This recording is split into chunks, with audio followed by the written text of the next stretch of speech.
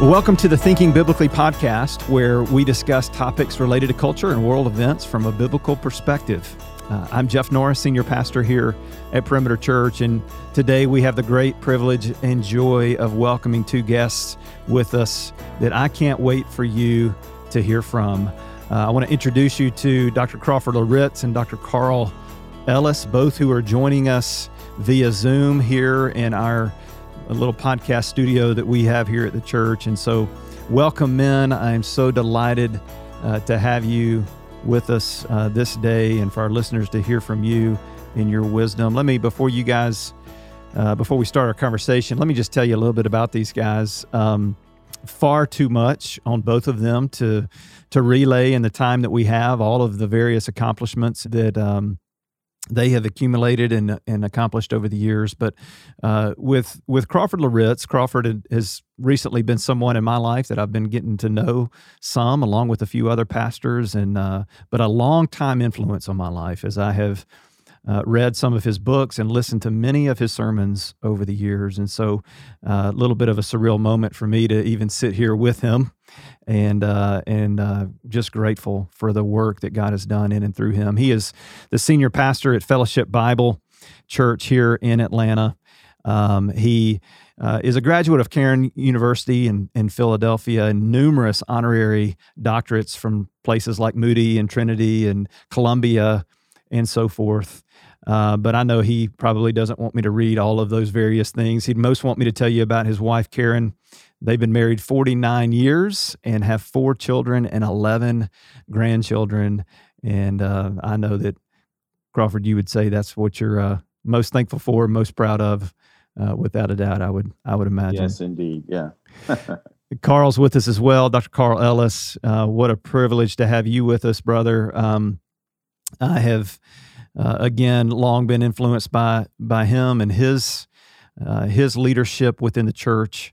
And Carl has so many degrees that we would spend the rest of our podcast reading those to you, but I'll just hit the main 3 here. Hampton University is where he was got his undergrad, his bachelor's. Westminster Theological Seminary is where he got his master's.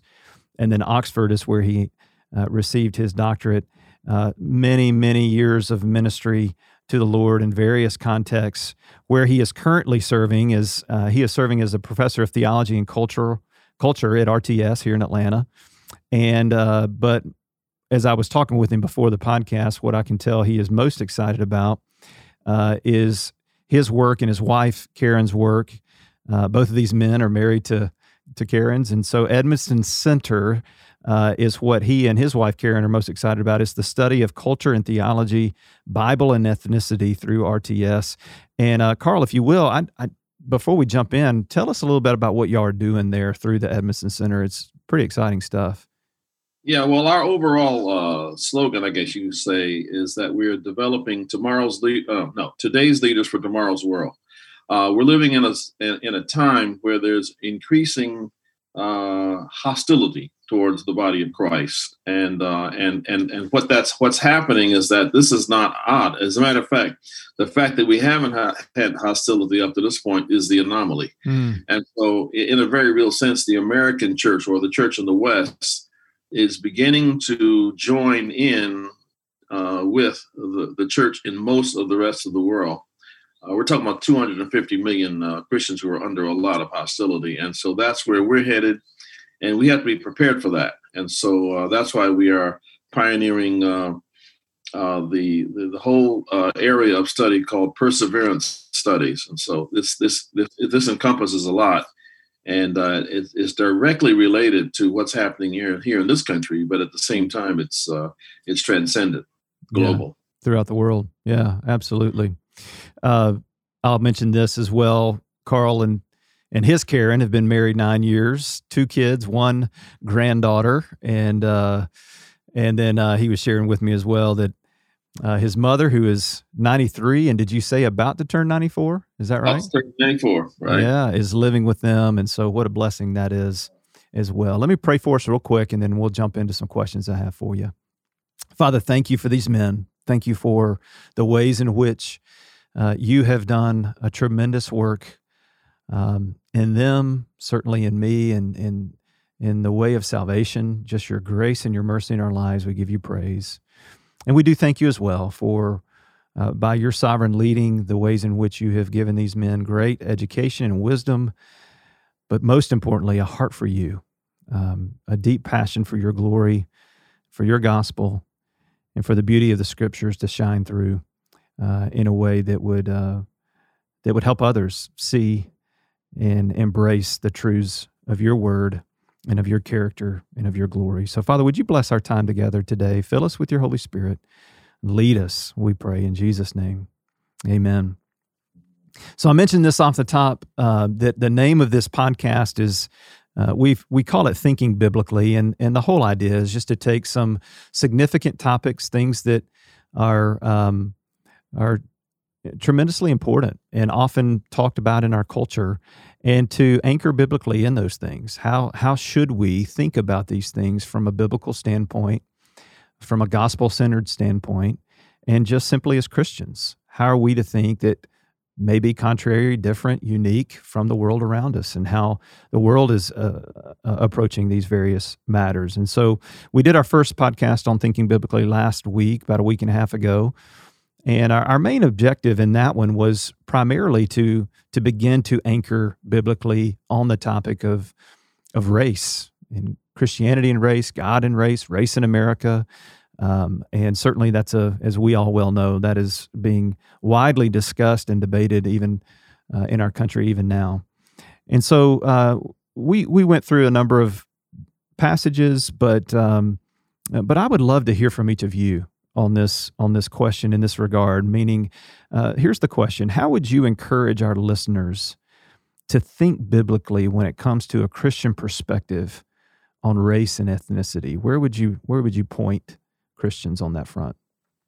This is Crawford here. I think when you raise a question, there's a fundamental threshold that believers have to, followers of Christ have to embrace, and that is we have to stop using the Bible as a point of reference and make the decision that it's going to be the context of our lives. And so what typically happens sometimes is that we'll go back to verses of Scripture and this kind of thing, and then we'll drag them over to apply to certain things. But I think we have to decide that the Bible is the context of my life. I'm not going to integrate my politics into the Scriptures. No, the Bible is the context of everything about me. Mm.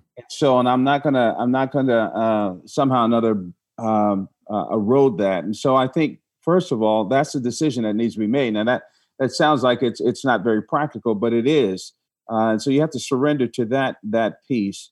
And so I think the first question we need to ask ourselves is not how we feel about situations in society and not how we feel about what's going on, but you have to ask yourself the question, okay, what does God say about what I'm experiencing, about where I am, and let the truth of God's word edit my perspective. Mm.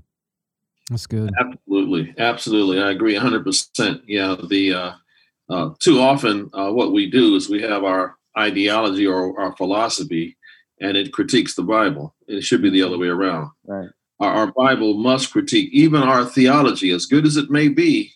I always like to make the point that there is no theological system anywhere that can account for all that the Bible teaches. If any theological system you put out there, some part of the Bible is going to stick out of it. Now, there is one theological system that does account for everything that the Bible teaches, and that's the Bible itself. Okay, so we must always be careful. The problem is that we forget is that our theology is always contextual. It is determined by our context. It is determined by our situation, because it arises because the church faces certain challenge. I mean, we wouldn't have the Nicene Creed unless the whole issue of the nature of Christ popped up. We wouldn't have the fundamentals of the faith, articulated that way, unless the church is under attack at those points. Or we wouldn't have the 5 points of Calvinism unless the Arminians came up with their 5 points, which challenged biblical authority, that kind of thing. So we have to recognize that, which means then that, well, I define theology as applying God's word in every area of life. So, which means that every generation, we must be doing theology. Theology is something that we do, not just something that we study. And so in that case, we must be biblically centered, and then we work out from there. I mean, there are ideologies out there that sound good, but in too many cases, those ideologies have assumptions and presuppositions that are directly anti-biblical. So we have to be biblically centered. That's God's word, and that's the final. His word is the final authority. That's right. That's good. When you think about that, guys, and you think about specifically the gospel, right? And we hear this as Christians. We love the gospel. We proclaim the gospel. We are charged by God. We are commissioned by Christ to make disciples of every nation. And so sometimes what will happen is I'll hear in various conversations that I'm having that when it comes to quote unquote social issues, what we as Christians need to do is we need to just preach the gospel and not get involved necessarily in social matters. Because once we preach the gospel, then hearts are changed. And then when hearts are changed, realities are changed. Systems are changed, whatever it may be. And so that's what we as a church are tasked with. We preach the gospel, right? I'm curious to know, how would you give counsel on that approach? If you were to hear someone say that to you, where would you agree? Where would you perhaps say, I'm going to challenge you to think a little differently on how, certainly, of course, we preach the gospel, but then how the gospel then applies to various quote unquote social issues. What would you say? Let me take a stab at that. I generally agree with the principle that if we preach the gospel, these things would not really be a problem within the body of Christ. Okay.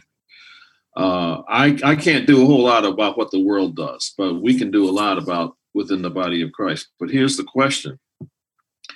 Do we preach the gospel? Is what we call the gospel really the gospel in its fullness? Are we preaching the whole counsel of God? That's what I wonder, because this whole idea that, get people converted and everything will change. Well, why didn't that seem to have much of an effect on the Jim Crow South? Or why didn't it have much of an effect on the injustices that happened in the North?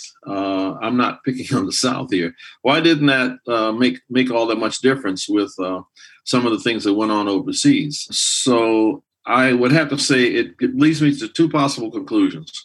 One, the gospel really isn't the power of God in the salvation the way we claim it is. Or two, we have fallen short of preaching the gospel in its fullness. And of course, because I believe the Bible is the word of God, I believe the second one. Now, let me say that I've thought reading the Bible has given me kind of an understanding of how to test. There's a litmus paper test in the Bible to determine if what I'm preaching is really the gospel, the full gospel in its fullness. Okay, we think of the gospel as the message of going, getting my passport to heaven. Going, not being condemned and all that. And that's part of it. That's certainly part of it. I agree with it. But in Luke 4, when Jesus goes and gives his initial sermon, if you want to call it, at his home synagogue, he reads Luke 4. He reads out of Isaiah 61. And I'm thinking that maybe that might be a good litmus paper test. Is what we preach, does what we preach do all those things? Is it really good news to the poor? Does it really release the captive? Does it really give sight to the blind? Now, of course, there's a literal and a figurative sense in all of that. But does it really do that? And if it doesn't, then we need to examine how true our gospel is to the all-sufficiency of the Word of God. And I would suggest that in America, I can't say about overseas and all, but in America, we have truncated the gospel a lot And that's why it seems not to have had as great an effect that it had in the first century. I mean, like I said, we can't do much about the world out there, but within the body of Christ, these things should not be. And that doesn't mean that we don't have problems. If we have problems, the church can rise to the occasion and fix it. Like, for example, the widows being left out, the Greek widows being left out on the daily distribution of food. They innovated and they adapted and they corrected the problem. And so that's seems to me that that's what we should shoot for. We'll never be perfect at it, obviously, but certainly that's where we need to begin to do some thinking. Yeah, and I agree with just about everything that Carl said here.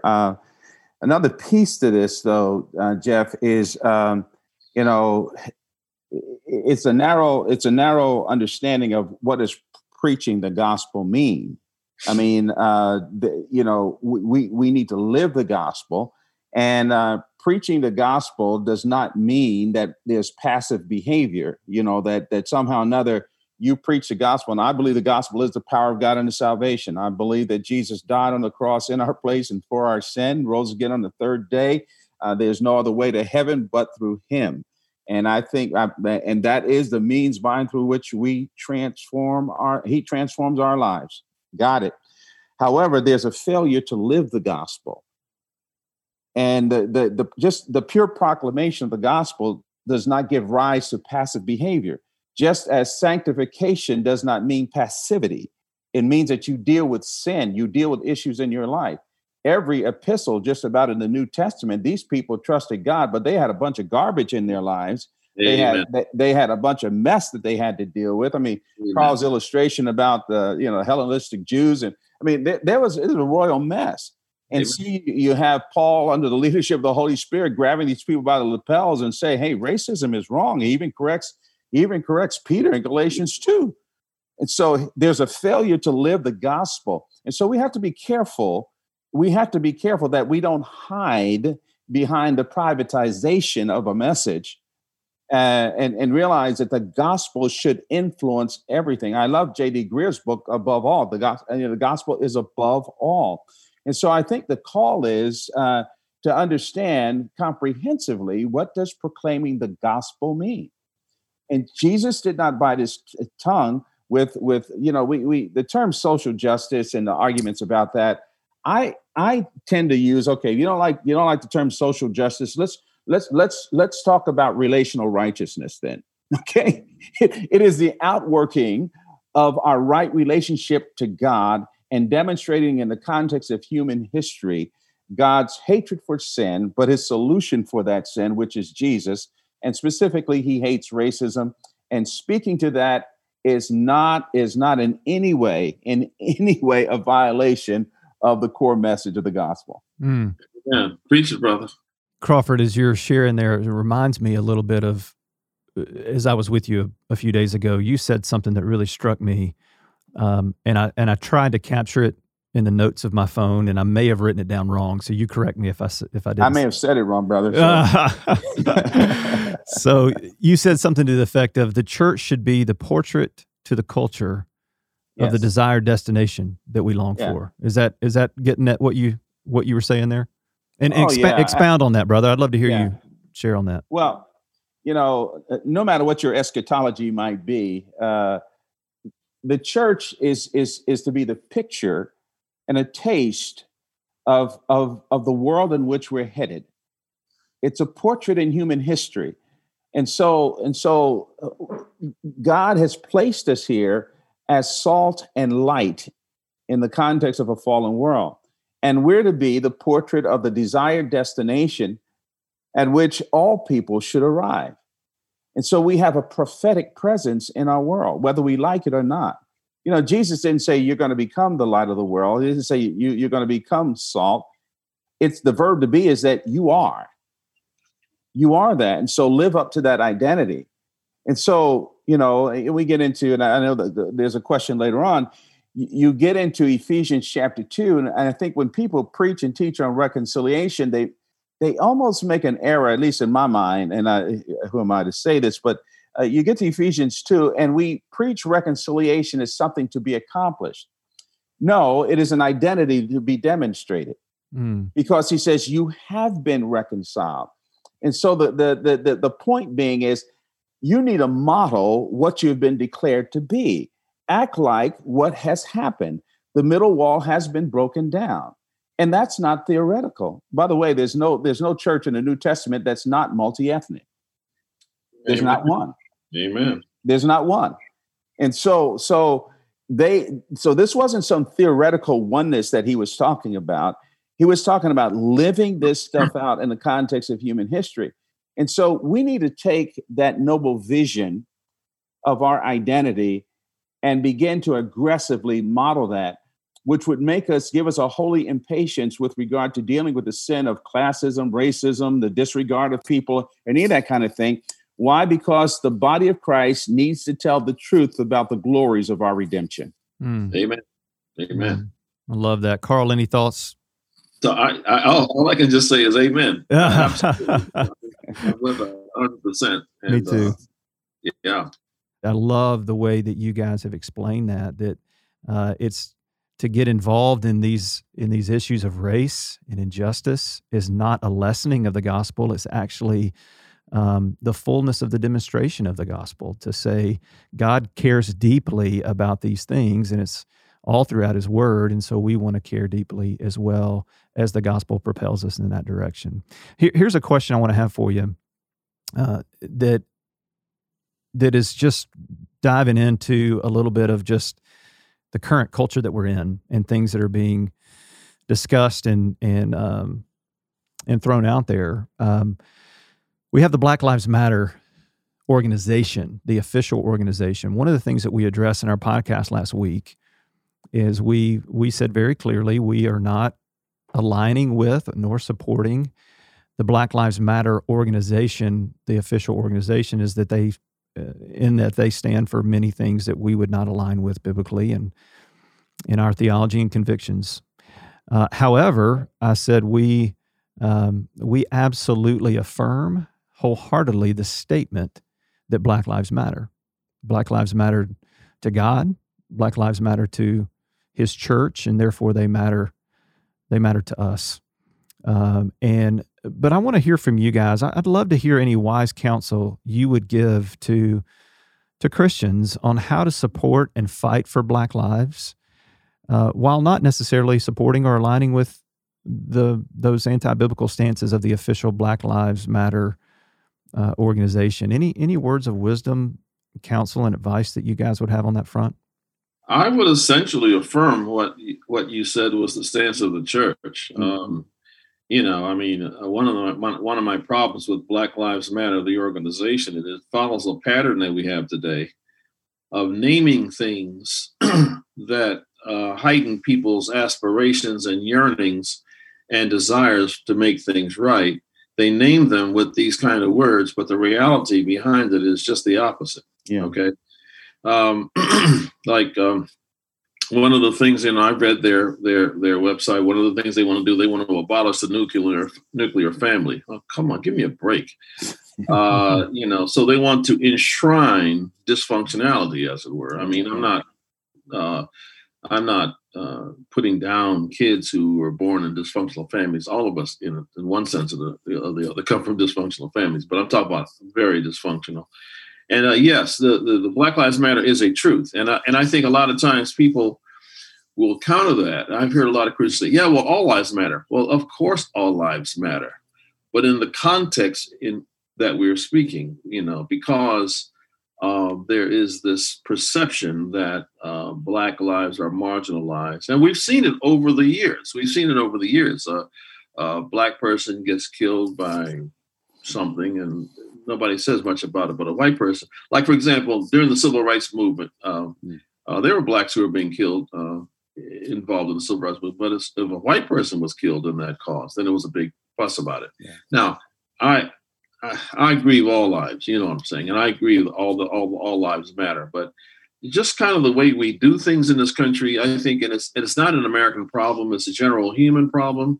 In that, in this and other societies that are multicultural or multi-ethnic or whatever, there tends to emerge a dominant group and a subdominant group. Okay, and so the dominant group tends to be the central group. So that's the group that seems to matter more than others. And I think that's what the cry that Black Lives Matter is, a cry of wanting to see the significance of those in the subdominant group recognized on the same level.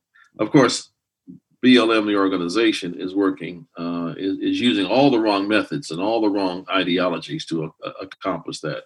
We in the church, if we were doing what Crawford said, people would understand what Black Lives Matter mean if they looked at the body of Christ, if we were functioning. And that's where we have fallen down. We have not. God calls us to disciple the nations. And one of the ways to disciple the nations is to demonstrate what the kingdom of God is all about. If you want to put it in protest language, the best protest is not to participate with the world system the way it is, but to live contrary to it. Absolutely. I guess I'm a little ornery in the sense that I sort of rebel against them hijacking the language, Carl. You know what I mean? I agree. I rebel against that. The expression Black Lives Matter is a beautiful statement. And I'm repulsed by what the organization stands for. Absolutely.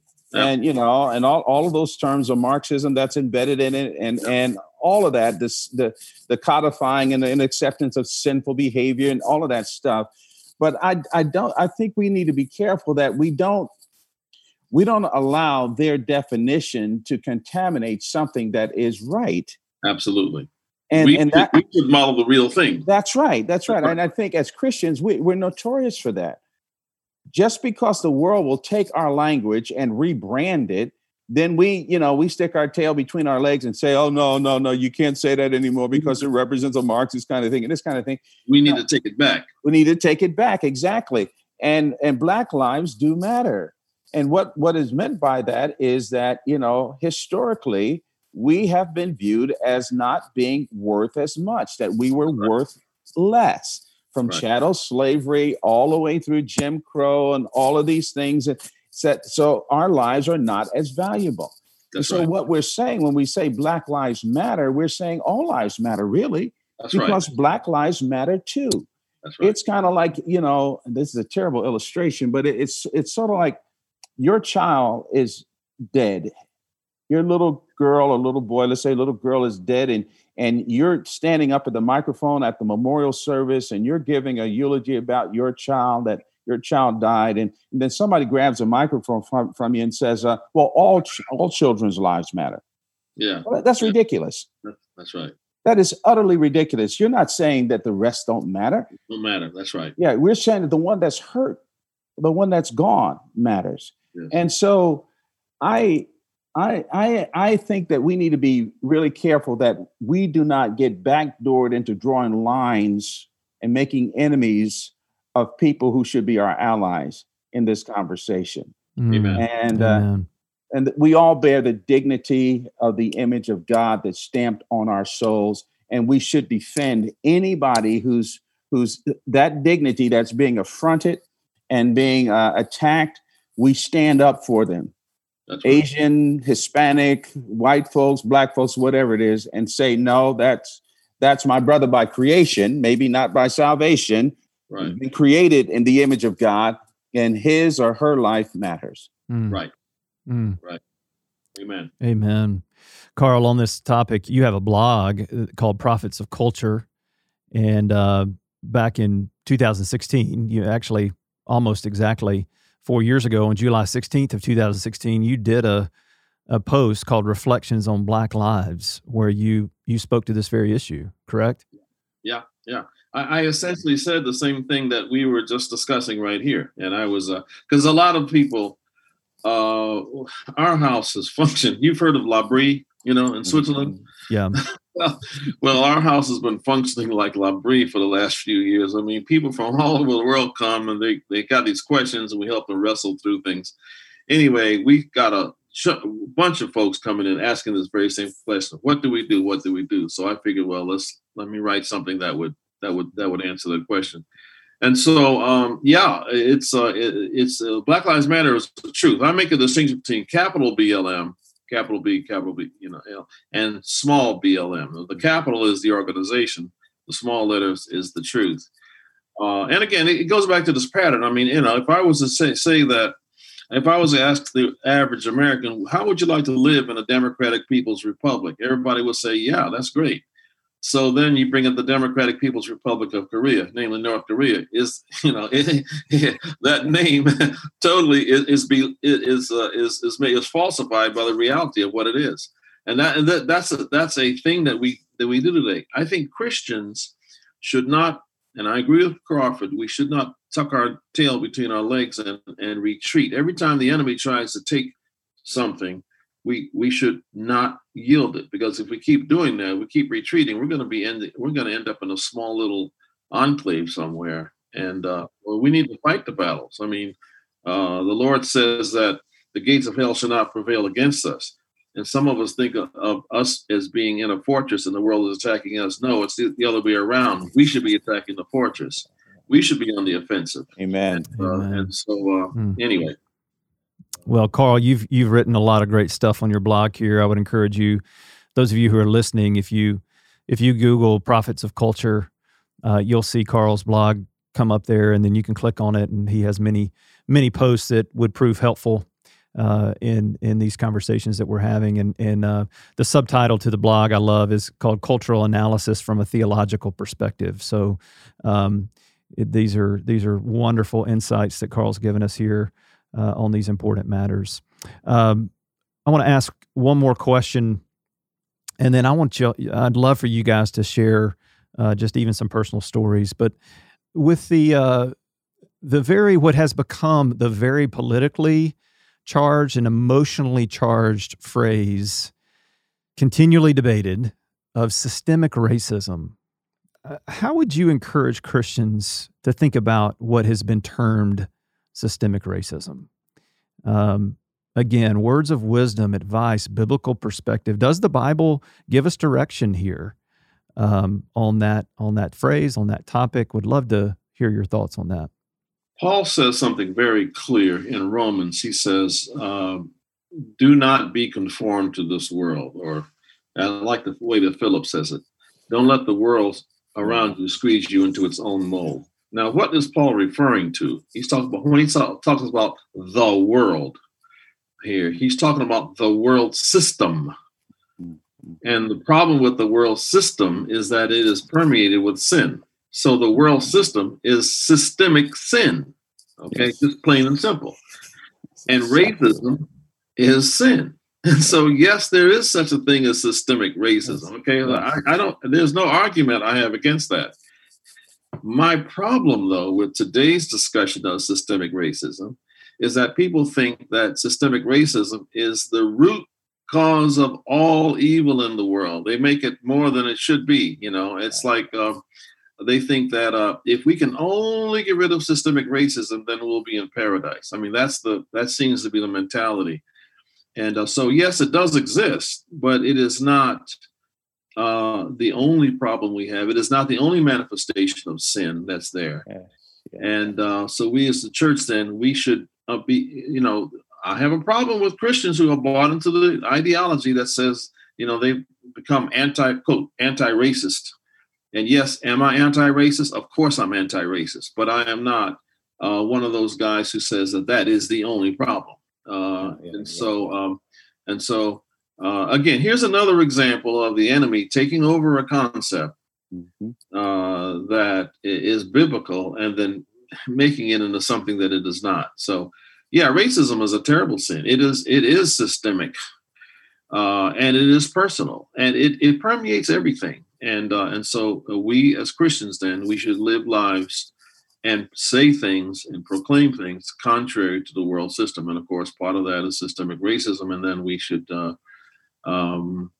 we are not in favor of it. We do not conform to it. Again, we need to model what this is all about. And unfortunately, I think the church in America has fallen into cultural captivity.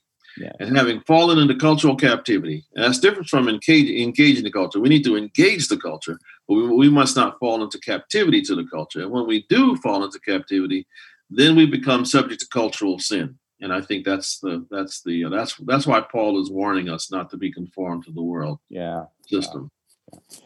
I could not agree with you more, Carl. I guess people might think we're having a little love fest here, but I really, really agree. To me, systems are contaminated by fallen people. All right. If you believe, to me, it may sound very simple, but if you believe in the doctrine of total depravity, then you will believe in systemic racism. That's right. Because, racism is nothing more than a sin of partiality with pigmentation. And if you, and our behavior. So, and I think the other thing Carl said that really triggered a thought in my mind is that, we got to be careful that our guilt doesn't drive us to deny reality. Amen. Sometimes we feel defensive and guilty about these things. You hear systemic racism go, no, that can't be true. This is America. Everybody has opportunity. And, you just work hard and you just do your best and this kind of thing, and you'll move forward. There's no such thing as that. And you can get up. And so, but, rather than pausing and saying, okay, let's look at our set of assumptions. Let's look at, am I biased in these decisions? Are these policies? And so, yeah, it exists. But I'm with Carl on this. It's not the only sin that is systemic. It's not the only issue. And this is where the power of the gospel, but denying it does not deliver us from it. You got to face it and say, yeah, this is part of our fallen condition. Yeah. Again, this gets back to the church, right? It gets back to the reason why the church models the destination. The church people, the world should look at the church and say, okay, this is a correction to systemic racism. See how these people love one another, how they honor one another, how they treat one another preferentially, how they build into one another. So, yeah. It's so good. Carl, I felt like you were about to say something else there. I don't want to cut you off. It was just, yes, I agree with everything that Crawford said, but the thing is that one of the problems with the ideologies today is that one of the things that all the non-Christian ideologies seem to have in common. I'm not going to say this is the only thing, but one of the things they all have in common is the denial of total depravity. They set up these things expecting people to do the right thing.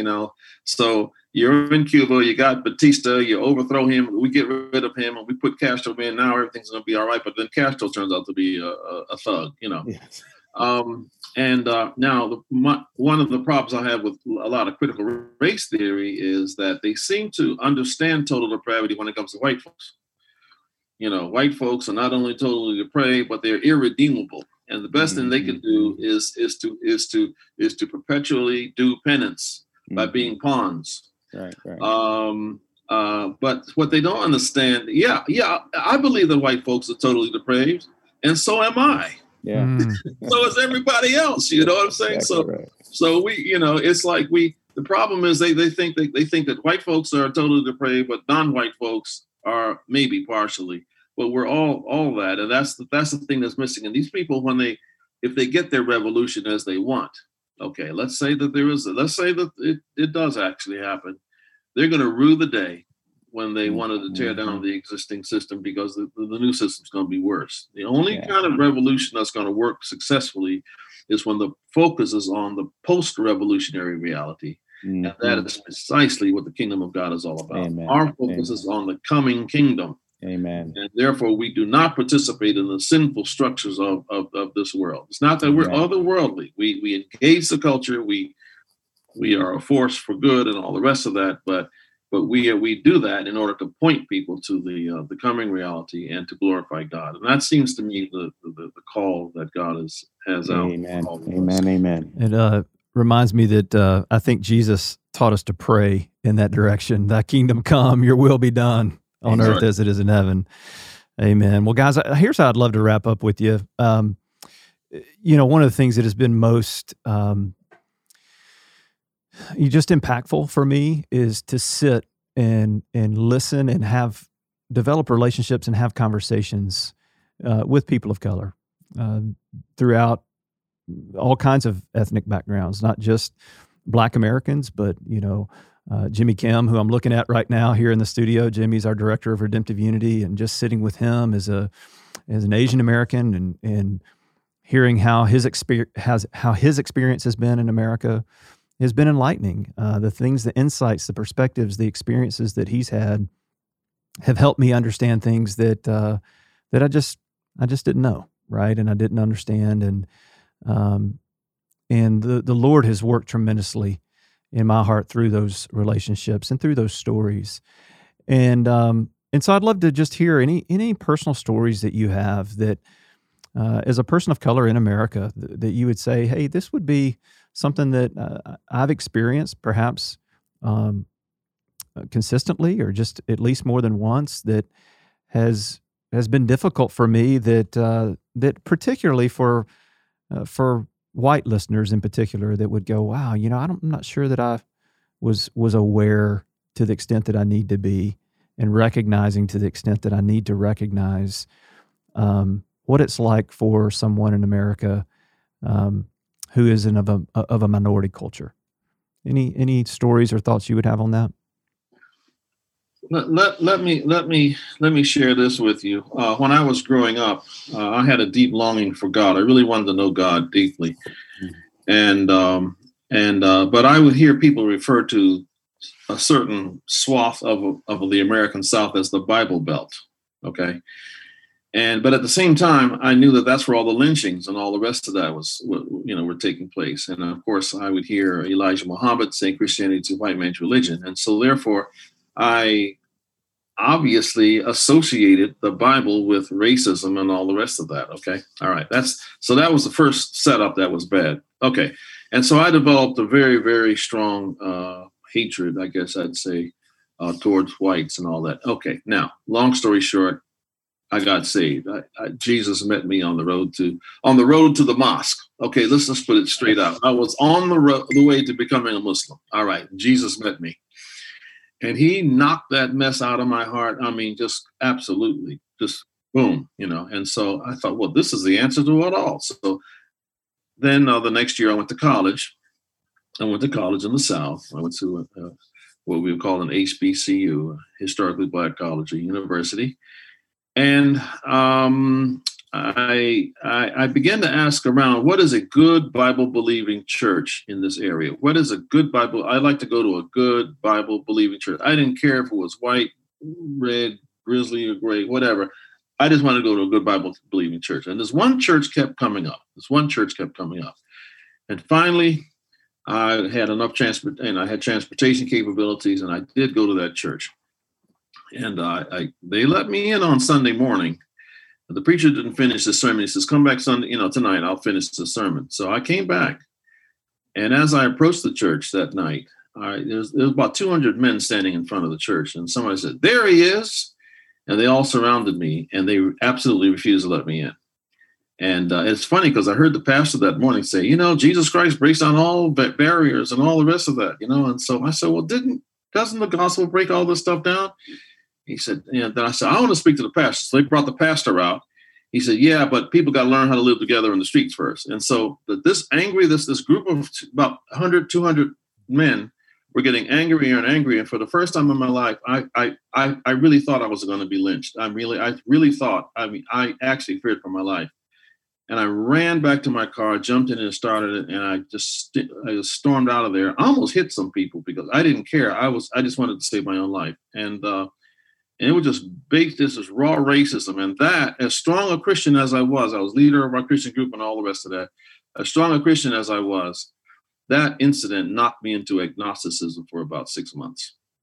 I almost left the faith behind that. That was traumatic. It took God had to do some real healing in my heart to help me to understand, look, he did this for me. Why didn't he do this for these other people? So anyway, that was, for me, I'll never forget that. And wow. And I've known a number of other young men who had similar experiences who haven't returned to the faith since.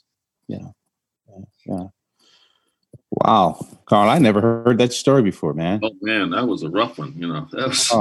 I tell you, I was Uh, missing in action for at least 6 I months. can imagine. I Yeah. can imagine. Yeah.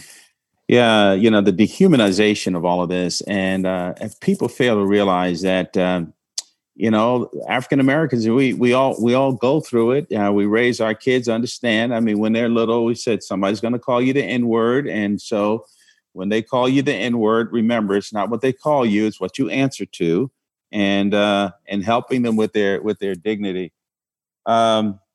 I shared this experience, Jeff, when we were together last week, and maybe it bears repeating here.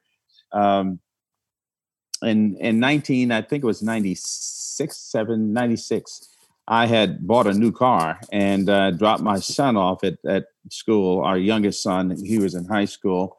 We lived on the south side of town at that time. And they were having some construction on the road, and the guy way in the back, it was a temporary stop sign, way in the back of the line, got impatient and whipped out, and he just gunned his Jeep Grand Cherokee. I'll never forget it. And I was turning at the same time, and he slammed into me. And if he had, 8 or 9 inches further back, I'd be in glory right now. Well, as soon as I get out of the car, the guy happened to be white. As soon as I get out of the car, he starts calling me all of these N-words and black SOBs and all of this kind of stuff. And I'm thinking real quickly, the airbags have gone off and this kind of thing. I'm saying, this guy almost killed me. And he's calling me these names. And just to be completely transparent with you, I was moving toward him and not to have a word of prayer either. So this woman put her hand on my shoulder and said, "Sir, you're not to go over there. Don't do this. Don't do this." And I just snapped back into reality. Well, when my wife picked me up, came and she saw the records there, towing the car. She looked at the car and just, she just burst into tears. It was a miracle that I was alive, let alone got out of the car. And I'll never forget what I said to her as soon as I got in the car. I said, "Sweetheart, no matter what I've done and what I've accomplished or this kind of thing, in the minds of white folks, I'm just another," and I use the N-word. That's all I am, and that's all I'll ever hope to be. But you know what God did to me? When I said that, several minutes later, the Spirit of God brought back to my mind dear friends of mine who happened to be white. And I remember just thinking, Dennis Rainey wouldn't have called me that. Josh McDowell wouldn't have called me that. Tim Cash wouldn't have called me that. And I went down the list. And what calibrated my thinking was that I was in relationship with these brothers. Mm-hmm, mm-hmm. And it was because of the love of the Lord Jesus and the common bond that we have together that God used that to recalibrate my thinking, to pull my heart and my head back. And so the lesson that comes out of all of this is that, you can't love from a distance. We need to love up close and personally with one another. And once you get to know people's lives and you pray with them and you live life together and you share together, it does something to you. And so, I think that's the place where it all starts. And I could share other stories, but that was a significant thing. And I'm glad the Holy Spirit did that for me, reminded me, he pulled me back from the edge that day. That's so good, guys. You said there at the end, Crawford, you're glad that the Holy Spirit did that. And Mm-hmm. I'm just thinking on in this moment, the work of the Spirit in all of our lives, right? Yes. And the role of the Holy Spirit in all of our lives as we do begin to engage more and more with relationships in the church with brothers and sisters across all kinds of lines, whether they be racial or socioeconomic or whatever they may be. The work that the Spirit begins to do within us is profound. Amen. And that's what we long for. We long for Him to do what only He can do. That's something we say around here often. We talk a lot about this phrase, radical dependence. Oh, Lord, you do what only you can do. We want to be radically dependent on you. And when it comes to anything in our lives as followers of Christ, that's what we long for. God, you do it. You do what only you can do. Bring the revival that we long for. Bring the gospel in all of its fullness to bear among us. Bring your kingdom among us. And Holy Spirit, you've got to do it, because we'll mess it up. But you won't. The Holy Spirit will not mess it up. So, men, I cannot thank you enough for taking time out of your busy schedules to join me this morning, and to be such a blessing to me and to our listeners. So I feel like thank you is not sufficient enough, but just know my heart of gratitude for both of you and for your wisdom and your hearts for the Lord. So any final thoughts from either of you? Just thanks for the opportunity, man. It's always good to be with you, but always good also to be with Carl. Amen. Likewise, Jeff. It's good to meet you, man. I hope to meet you in person sometime. I was about to say, because of COVID, we had to do this for COVID. Yeah, that's right. We had to do this via Zoom rather than in person. Yeah. So I look forward to seeing you in person, hopefully very, very soon. To all of you listening, we are grateful that you tuned in, and we're grateful for the work that God is doing in your heart and in your life as well.